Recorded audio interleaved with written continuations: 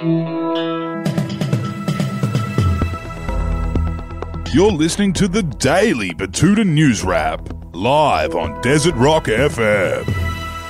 Hello, my name's Wendell Hussey and you're listening to the Betoota Advocate's Daily News Bulletin. We're coming to you from the Budgie Smuggler bedroom and broadcasting out on Desert Rock FM and all good podcast networks. Here are today's top stories. Starting off with national news today, and the federal government has announced a huge stimulus package for the floundering influencer industry. Speaking this morning, the Prime Minister said he's acutely aware of the effect isolation has had on the nation's influencers and their ability to publish bikini-clad photos promoting sponsored products in a different location every day. So, after announcing that the government would be ensuring free childcare for the next 6 months for those who need it, Scotty from marketing then revealed that Treasury's also peeled off $10 billion to ensure that our nation's softcore porn stars can keep living their lavish lifestyles. He explained that measures like sterile social distancing compliant new man-made beaches and waterfalls would be constructed, and a minimum sponsorship rate would be guaranteed for the entirety of the influencer industry.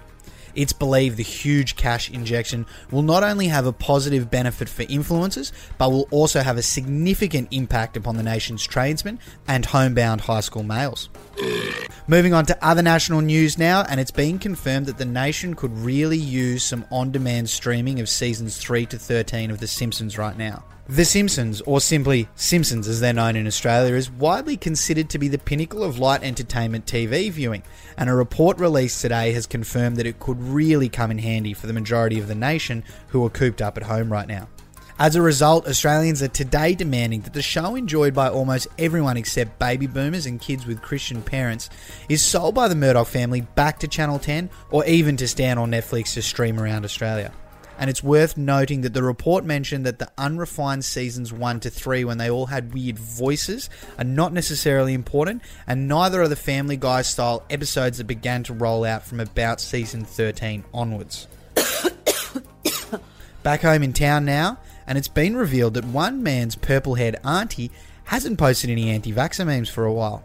The local nephew confirmed to The Advocate today that as Facebook fills up with coronavirus memes and scary graphs, one thing's been conspicuously absent: anti-vaxxer memes from that auntie that sometimes shows up at his family barbecues trying to talk about stupid shit like chemtrails and the high-speed rail bushfire conspiracy. Speaking to us earlier, the local man named Boris, or Sheep as he's known by his auntie, explained that while everything's pretty shit right now, he's kind of relieved he hasn't had to see anything about mercury in vaccines and big pharma manipulating the government lately. He told us he sure should be back, but he's just enjoying the brief respite for now. Next up, and into some other older family member related news, a local dad has discovered this new website that's like Google, but for videos. Yes, according to his kids, the old man has discovered the thing called YouTube while cooped up with very little to do. The modern-day early adopter stumbled across the incredible platform last night after mowing the lawn for the third time this week. In awe and very excited at what the prospect of endless videos on demand holds, the man named Graham apparently spent the rest of the evening immersed in the famous Queensland State of Origin win streak. And why wouldn't you, I guess? Pivoting from a sporting triumph to a sporting tragedy for our last story of the day, and a struggling News Corp rugby league journalist has penned a piece criticising Latrell Mitchell for sitting out round 3.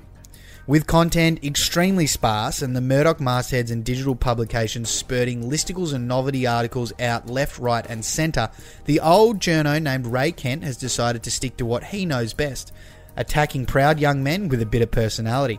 Following his tried and tested formula, Kent has gone all in on Latrell for going home to Taree. Despite the fact the NRL's called off and all the players have been banned from training as a group in line with social distancing measures.